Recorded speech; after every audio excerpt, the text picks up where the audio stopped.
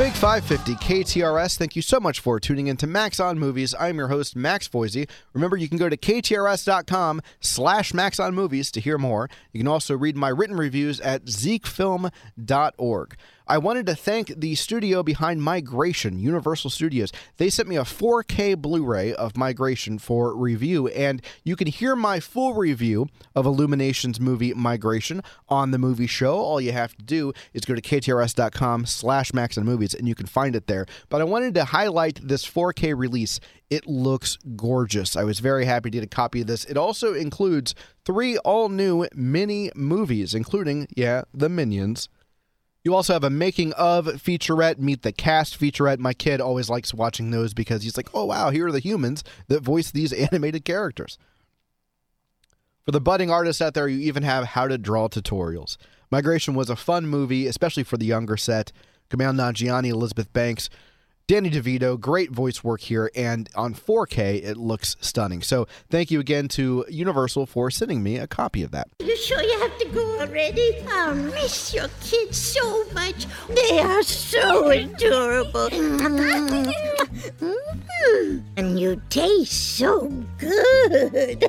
Maybe I'll eat you. I'm kidding. Or am I? It's a joke! Oh! It's a joke! So funny. Right! Time to go. Thanks for everything. Oh, goodbye. I haven't kissed Harry goodbye. No. Blow him a kiss. Mwah. Mwah. No. You don't have to walk closer. You're good there. On today's movie show, we have a review of Drive Away Dolls, the latest from a Coen brother, but not the Coen brothers.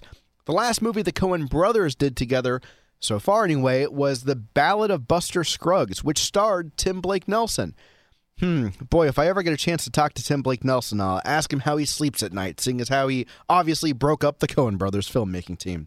Well, that's not true at all. But you had a solo film called The Tragedy of Macbeth, which Joel Coen directed, and now you have Drive Away Dolls, which Ethan Coen directed. I'm sure the brothers will work together again, but we'll have a review of Drive Away Dolls. And speaking of Tim Blake Nelson, he's going to join the show as well with his son, Henry Nelson. They've collaborated on a new movie called Asleep in My Palm. My pal Carl, the intern Middleman, also swings by to review the new Bob Marley biopic, One Love. And we'll end the show with a review of Anyone But You, the Valentine Encore. But without further ado here on Max on Movies, let's get to my interview about the movie Asleep in My Palm, which is about a father-daughter living off the grid and the struggles that come with that. This was written and directed by Henry Nelson, who is the son of Tim Blake Nelson. You might know Tim Blake Nelson from his role in Marvel's Incredible Hulk. He's going to reprise that role in Captain America, The New World Order.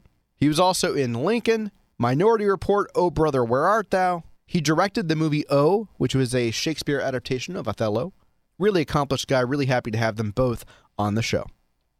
Henry Nelson and Tim Blake Nelson. Hello, gentlemen. Hey, morning. Good morning. Thank you so much for joining the show today. Want to start with Henry. You wrote and directed this film called Asleep in My Palm. This is your directorial debut, your first feature film. When you were writing the story, did you think, my dad's perfect for this? You know, weirdly enough, when I was originally conceiving the notion of it, I had this idea that it would be my teacher in college, and it would be like we'd get a grant, and that's how we'd make it with like $5,000. But then it pretty quickly. Once I started really talking with Dad and showing him the character, that it was going to be him. And then once it was him, it just kicked the movie into a whole other ballpark. And I rewrote the character for him, and we worked on it together and really built Tom into what you see in the movie. That's fascinating. You know, I work in broadcasting, obviously. My father also works in radio, and we've had the opportunity a couple times to work together. And I've always been gobsmacked by people's reactions to that. People are, oh, I could never work with my parent. Oh, that would be awful. I had the greatest experience, and I think it actually was really wonderfully impactful for him, too, to be able to do something creatively together. So, Tim, how was it to take direction from your son? Great. privilege. He wrote an amazing character, and then we ended up collaborating on building that character, but the character was always out of Henry's. The collaboration was very much in support of what Henry was after in his story. And so he took the lead on this. And as an actor, you just want to help a visionary, which is what a director can and should be, tell his story. And I just believe in Henry. I believe in what he's up to. And he had a lot of skin in the game with this story. He put himself out there. And so it was nothing short of inspiring to get to be a part of him telling this tale. Asleep in My Palm, and it's about a father and daughter who live off the grid. And what an interesting idea for a movie, because you have to deal with the idea of being independent, the pros and cons that come with that. Just wondering where the inspiration for the story came from. Well, I was in my senior year of college, and I was asking myself a lot of tough questions about adulthood and what that's supposed to mean to me. And I was feeling really, really, really insecure about a lot of things at the time. And I was thinking a lot about my friends' experiences in college versus mine, and how much of my experience was actually influenced by the fact that I came from a really privileged, really, really, really fortunate background, and how different college is for those with and without that. Yeah. And in that year, I was living really, really, really far off campus. And for the first time in the 5 years that I'd been there, I found myself feeling more like I was living in the town of Oberlin than I was going to the conservatory and college of Oberlin. Interesting. Well, the movie is called Asleep in My Palm, written and directed by Henry Nelson and starring Henry's father, Tim Blake Nelson. And I'm up against the clock here, but Tim, I wanted to let you know I love the movie O, which you directed. I think it's a great Shakespeare adaptation. And my final question for you is, I know you were in the second Marvel movie ever, and now you're coming back for like the 30-whatever Marvel movie. Look, I think what Kevin Feige has done at Marvel is absolutely remarkable and unprecedented in film history. Yeah.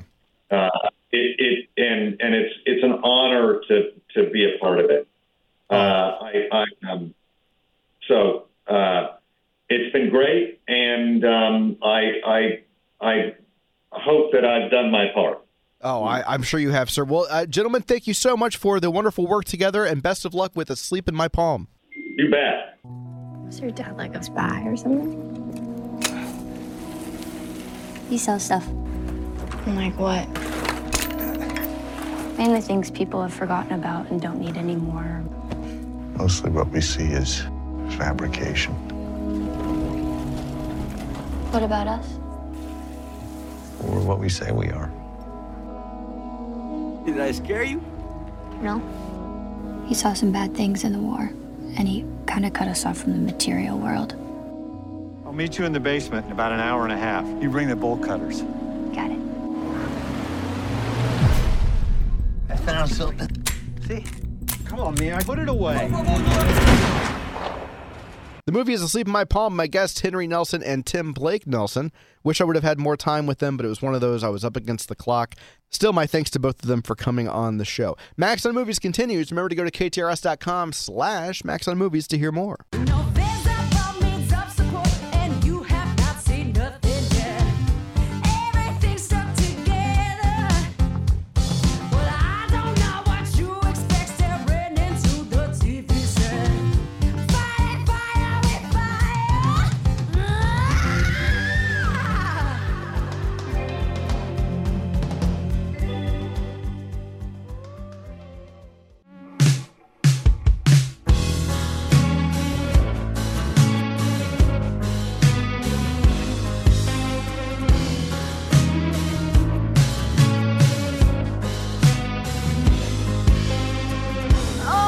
Big 550 KTRS. Thanks for tuning in to Max on Movies. I'm your host, Max Foizey. You can find the show at ktrs.com/Max on Movies, and we are here to talk about the new film called Drive Away Dolls. This one, well, it has another title as well, which I can't say on the air, but you'll see it at the very end of the film. This one is directed by Ethan Coen, half of the Coen brothers. He wrote the screenplay with his wife, Trisha Cook. They also produced the film together, and I believe she edited the film as well. So Trisha Cook all over this movie, as well as a lot of Coen brother hallmarks that we've come to expect from their comedies. If you're familiar with Coen brothers comedies, especially The Big Lebowski and Raising Arizona, then you might find a lot to like here about Drive Away Dolls. We've got a great cast, including a cameo from Miley Cyrus herself. We've also got a small role from Matt Damon, which is kind of treated as a surprise. Pedro Pascal shows up in the very first scene, and when I was watching this in the theater, the gentleman behind me, in the row behind me, when Pedro Pascal appeared on screen in a giant close-up, the guy behind me said, "Oscar Isaac!" which I thought was pretty funny because it's not Oscar Isaac. Coleman Domingo is also in the movie, as well as Beanie Feldstein. We love her here on the show. Geraldine Viswanathan is also in the movie as one of our leads, and Margaret Qualley leads the film, doing her best impression of the voice that Holly Hunter used in Raising Arizona. As a matter of fact, her very affected voice might put off some viewers. I know some people who really couldn't reconcile how over the top it was. I was warned of this before I saw the film, and so it didn't bother me all that much.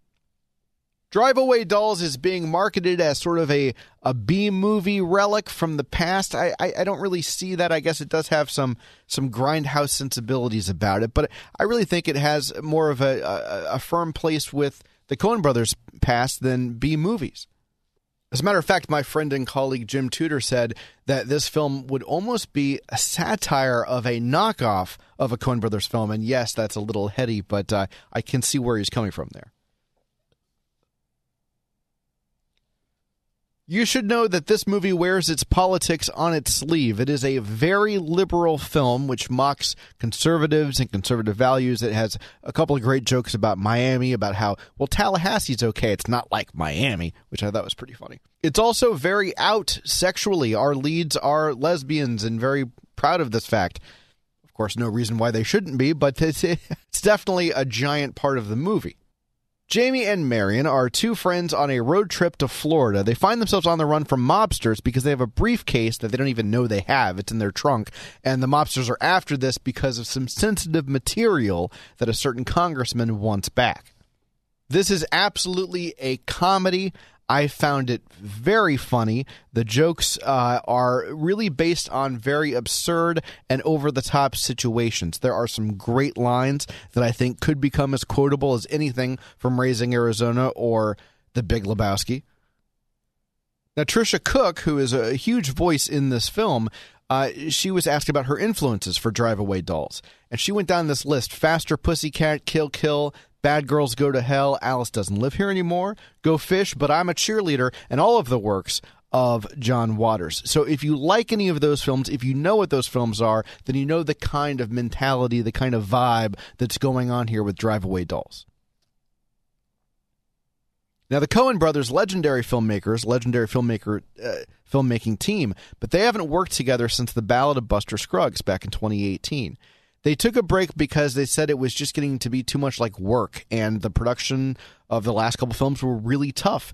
Now, Joel has gone on to do The Tragedy of Macbeth, a very serious film, whereas Ethan has teamed with his wife to do a very unserious film here with Drive Away Dolls.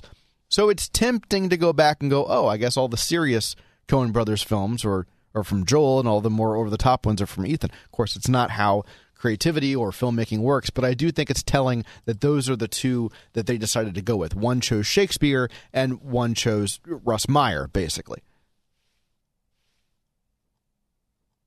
I feel like the number one thing I say on this show whenever I'm reviewing any movie is, this movie isn't for everyone, but I think that's true with every movie, even G-rated animated family films, aren't for everyone. They're for a specific audience.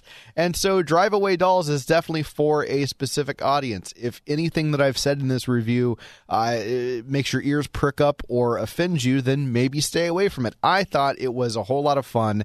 It does not take itself seriously at all. I thought everyone sells their part and recites this dialogue wonderfully. Again, very quotable things here going on. I like this movie. It won me over from the opening scenes, and it's I think, a really fun time at the movies.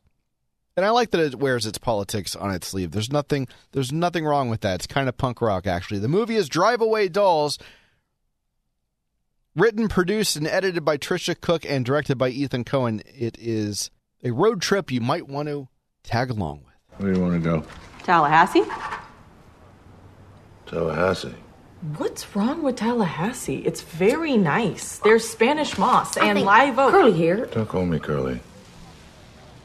And your name, Curly? My name is Curly. We just met. It's too familiar. Have you ever been to Tallahassee? No, I got good sense. Your car is a Dodge Aries.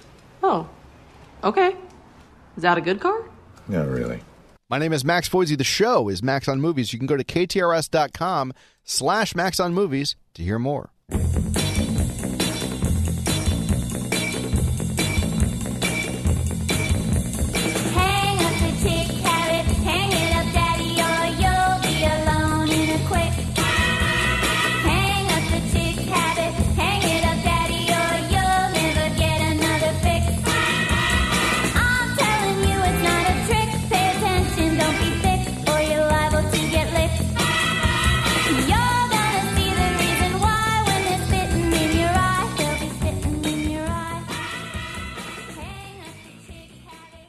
Max on Movies.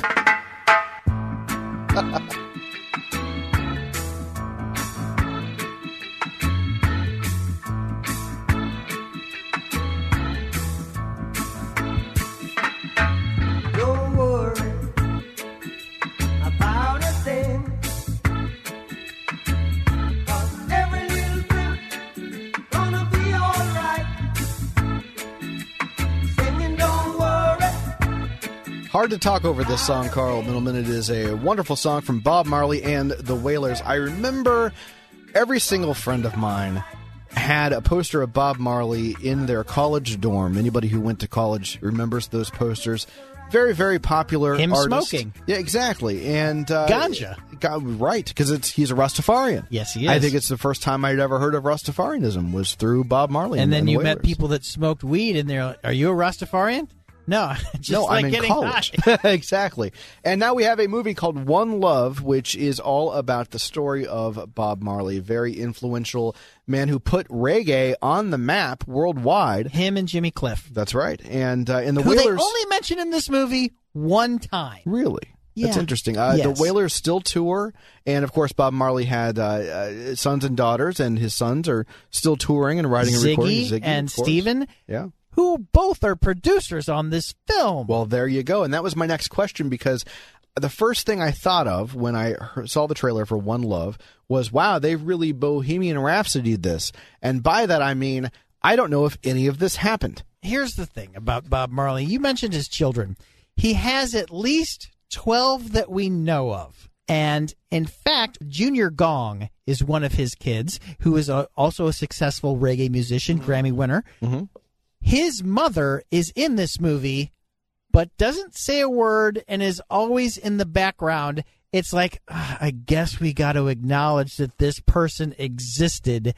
So because they made a big deal. Oh, look, they're admitting that she existed, but she doesn't say anything, and you never see anything there. And it's just, her name is Cindy Breakspear, and she doesn't have a single word. But once you knew that who that person was, they allude to everything. That's the thing about this film. There are so many things that I thought were going to happen. And Max, we talked about a year ago when the Whitney Houston film, I Want to Dance with Somebody. Yep. And I said the music did all the heavy lifting.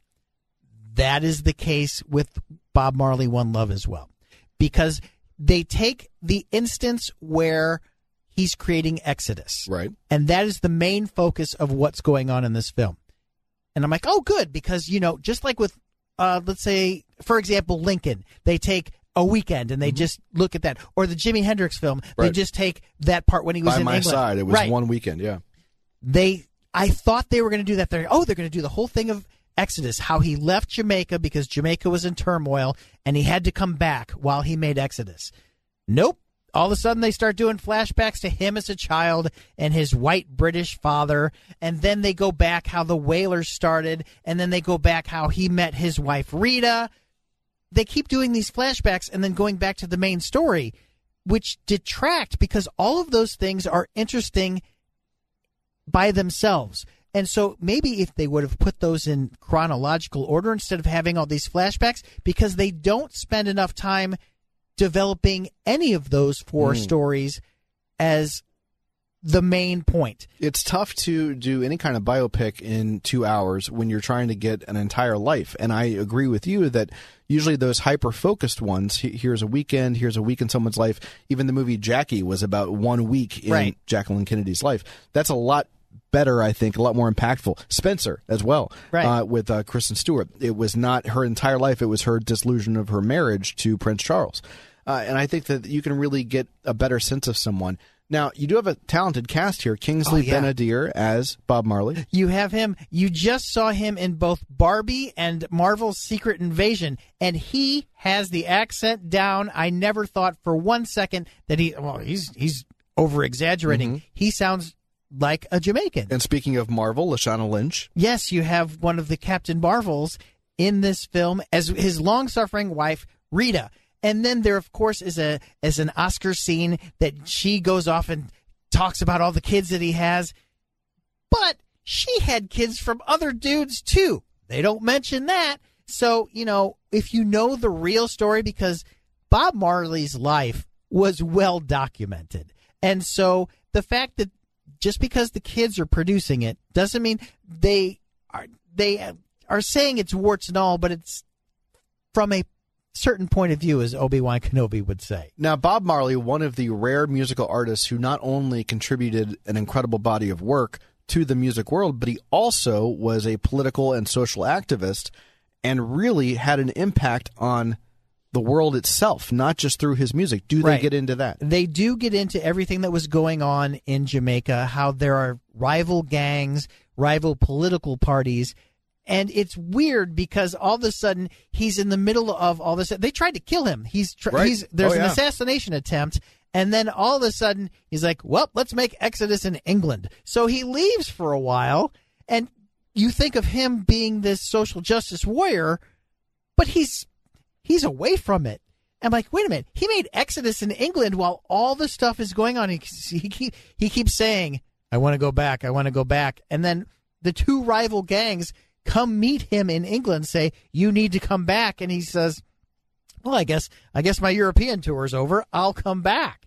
And so it doesn't, I know what they were trying to do. They're trying to stay authentic, but it doesn't make him look like he was that much of an influential guy in their turmoil that was going on in Jamaica. There's a great comedy called Walk Hard.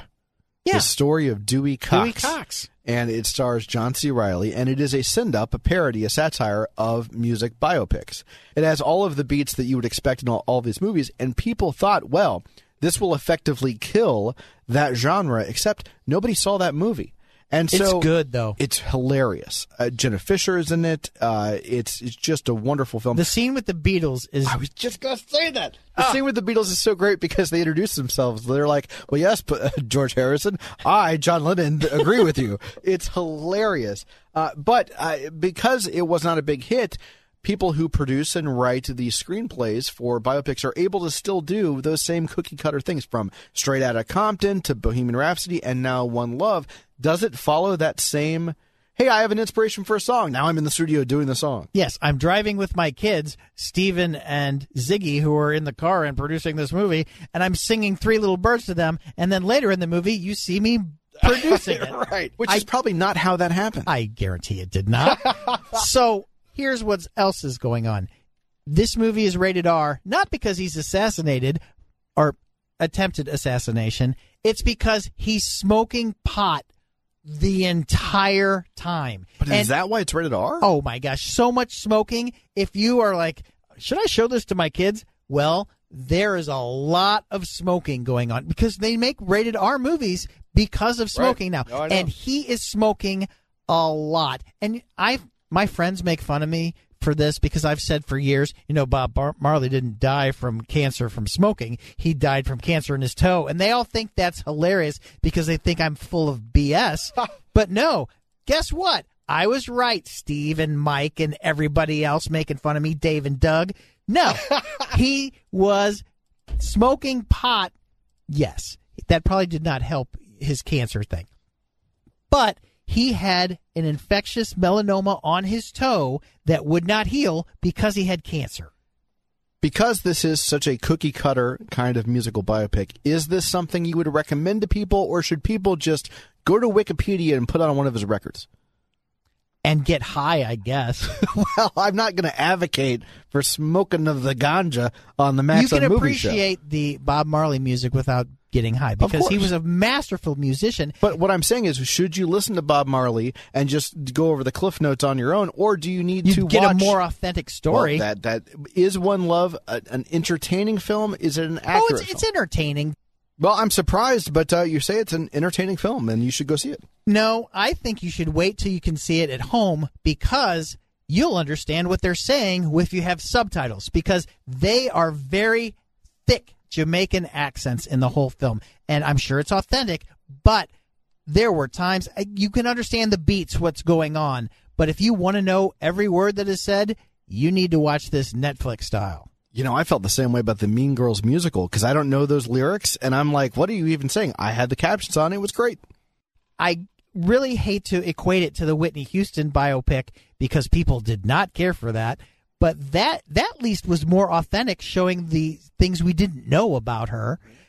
This one is just like that because the music is doing the heavy lifting. Try it again. Make it a little less psychedelic.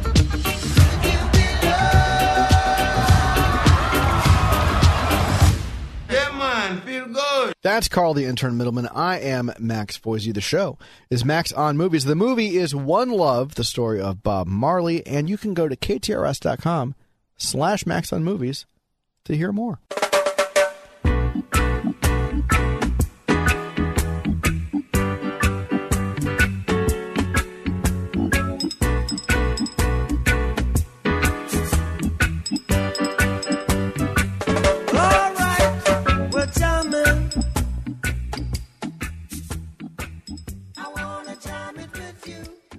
Max on Movies. No one else can feel it for you. Only you can let it in. No one else can speak the words on your lips. Treat yourself. Carl, I hadn't heard this song in probably 30 years, and I was fine with that. Not really being a fan of Natasha Bedingfield or this song called Unwritten. Wasn't However, it like the Theme of the Hills? Well, we all Laguna knew Beach, we all knew the song. Yeah. Even if you didn't, I mean, I knew the lyrics, even if I never really put it on myself. It was just one of those ubiquitous pop songs. Osmosis. And you might be wondering, well, why are you playing this, Maxie? Because it's in Will Gluck's movie Anyone But You? It is, and Will Gluck made a fantastic film called Easy A with Emma Stone. And this, to me, announced Emma Stone as a major talent. Of course, now multiple Oscar nominations. But Will Gluck did such a great job with this updating of The Scarlet Letter. Yes. And so he's decided now to update another famous masterwork, Much Ado About Nothing. But he also did Friends with Benefits in there, too, which... Yeah, let's not talk about that. Okay. Yeah. And 2 Peter Rabbit movies. My kid loves those Peter Rabbit movies. And then the new version of Annie. Which was Cameron Diaz's last film until Jamie Foxx convinced her to come out of retirement. They worked together on that, and I guess became pals. I don't know. But we're getting off the topic here. But you're talking about Will Gluck, who has a history of doing things to refresh them. Anyone But You was a movie that was destined for streaming. It was not going to be a theatrical release. And at the last minute, the 11th hour, if you will, the studio said, you know what, there's not a lot coming out post-Thanksgiving, before Christmas. Let's go ahead and put it out there, and maybe we'll make, $25 million or something. The budget's only $25 million. Sydney Sweeney, who is in this film, she's also a producer. So they're like, yeah, let's put it out in theaters and see what happens. We need something to go up against Aquaman. Mm-hmm. Aquaman, which became the highest-grossing DC Comics film in like 5 or 6 years, even though they didn't really promote it because they're rebooting that whole universe. Glenn Powell is opposite Sydney Sweeney. You might know his teeth from Top Gun Maverick. The guy has incredible teeth. Well, it's because he had a helmet on the whole time, and all you see was him smiling. When this movie was released, I'm not sure if they screened it for critics. I don't think they did. Not. Our friend Lynn Venthouse pointed that out. And I was not in a rush to see it because I'm not a big fan of rom-coms. But then something really interesting happened. Post-Thanksgiving, post-Christmas, early January, this movie was the little movie that could. It had so much positive word of mouth that it kept garnering another box office weekend win, another win, and another win. As of this broadcast, it's made more than $200 million worldwide. It had legs, as they say in the industry. It has very nice legs from our two leads. And they released something called the Valentine Encore, yes, on Valentine's Day. It's because they were at $199 million, and they needed to get that little bump up. And so they did something where they said, listen, we're going to have an extra Smokey and the Bandit type gag reel at the end, so come see the movie. So I said, you know what? I'm going to go see this thing because I like the story. You went on a Valentine's movie without me? I did. Normally. I thought about you. Normally, Max and I, for 3 years in a row, Max and I spent Valentine's together watching 50 Shades of Grey. And I think before that, we watched the Pitch Perfect movies. I think that was so around. good. So I think we've seen like 6 Valentine's and movies you went together. without me. I did, and I thought about you. Slut. I did think, I was like, should I invite Carl? You should have. And I should have, because guess what? This was a big surprise. I don't want to oversell it. It's not a modern masterpiece, but for what it is, which is a rom-com. Which is Much Ado About Nothing. Yeah, I'm going to get to that. It's very, very well done. And Will Gluck, I think, has proven again that he is very good at updating these older texts. And here, it's Much Ado About Nothing. Oh, Pete! You ladies like dumplings? We just had the greatest dumplings. Pete, meet my sister. This is Pete, Claudia's brother. Nice to meet you. And Ben. Ben! This is Ben. We all grew up together. Hey. Yeah. You two know each other? Yeah, we met. Barely. Wow, that's so random. I'm gonna go grab a drink. Door's that way if you're looking to sneak out. I know that's your thing. Well, I am a disaster. It's easy when your basis is Shakespeare. Yeah. He kind of knows what he's doing as far as plot and misunderstandings and goofiness. But here's what I'll tell you about Glenn Powell and Sydney Sweeney. If this was the 1930s and I was the head of RKO Pictures, I would sign them to a 6-movie deal. We're gonna make some Thin Mans. And I don't even mean sequels to this. I just mean more projects together because their chemistry is I haven't seen chemistry like this maybe since McAdams and Gosling in The Notebook. You know, the only studio that does that anymore is Hallmark. They take these Hallmark stars and they put them together because people like them. Yes. And they say, "Oh, well, I'm gonna watch that girl from Days of Our Lives in 10 movies." Hey, Erica Durance has a movie. Yes, and so the studios don't do that anymore. But they should. Because this has so much chemistry. Goodwill. Yeah. And as far as the Valentine Encore, by the way, you have to sit through the whole end credits. And really, it's kind of underwhelming. All it is the entire cast singing to Natasha Bedingfield's Unwritten, which I thought was funny because Brian Brown from the FX movies in the 80s and Dermot Mulroney, they're the respective parents. Okay. And they have to sing this Natasha Bedingfield song, and I'm thinking they don't know that song. So how much prep time to learn the lyrics, right? Because they don't know this song. Well, it depends on how many cuts there are. True. It's not one take. I would have loved to have the job to teach Dermot Mulroney the lyrics to Unwritten. I think that's kind of funny. So the story is Shakespeare, and they make some great allusions to the bard throughout. At one point during a wedding scene, someone says, "I love you with so much of my heart, there is none left to protest." And someone else goes, "Wow, that's really beautiful." And they go, "Yes, I just came up with it." Which is funny because it's obviously Shakespeare, and they do that a couple of times. If you've not seen Much Ado About Nothing, it's about a couple who hit it off, but then through a series of misunderstandings grow to hate one another, and then they find themselves in the same place for a wedding, and they have to pretend to be a couple so they don't ruin the wedding. Of course, actual sparks fly. And the reason why you care about this movie is because, again, Sydney Sweeney and Glenn Powell, both very easy on the eyes, have a great chemistry with one another.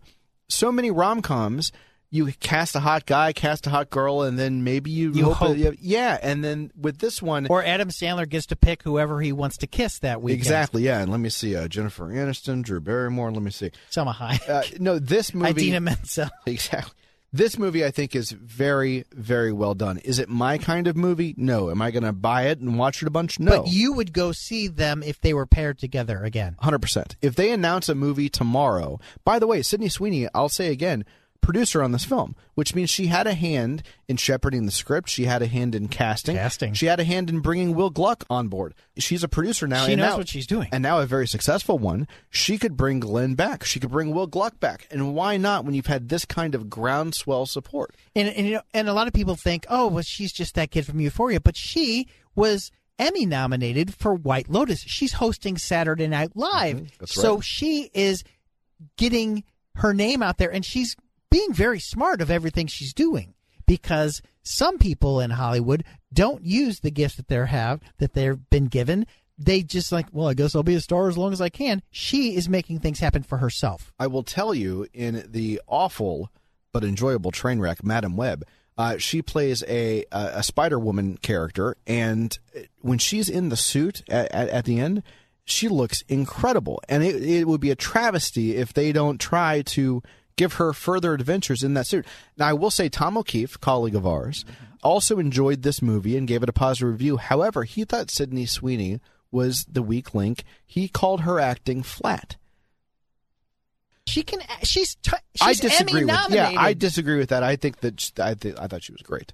So the movie is Anyone But You. If you do love rom-coms, then this is one of the better ones. I had a family member over the holidays when we were talking about movies, and I'm trying to talk about these highfalutin art films, and they said, have you seen Anyone But You? And I'm thinking, oh, no, I don't want to. And I'm sorry that I reacted that way, because I should not be judgmental or elitist. This is a very... way to go, jerk. It's a very well-done rom-com, and by the way, it's Shakespeare, which he was not an elitist writer. He was the most popular guy of his time. People, he was like the Beatles. People loved him. So she was nominated twice in 1 year for Emmys, because she's not... I don't know how Tom could say that she was flat on screen, because if you're nominated for one Emmy, maybe that's a fluke, but 2 Emmys in the same year, I don't think so, Tom. B and Ben, they're absolutely hating each other. They had a disastrous first date that they both can't really forget about. I couldn't get her out of here fast enough. And then they meet years later at this wedding. They're caught off guard when they see each other. It does not go smoothly at all. 4 words: animosity, hate, liar. But then they have to work together. Because my parents want me to go back with my ex, and he wants to get with another girl. So they team up. They're like, okay, we're going to fake it. And it ends up being a disaster. The movie is Anyone But You, the Valentine Encore. That's Carl Middleman. I'm Max Foizey. This is Max on Movies. Go to ktrs.com/Max on Movies to hear more. I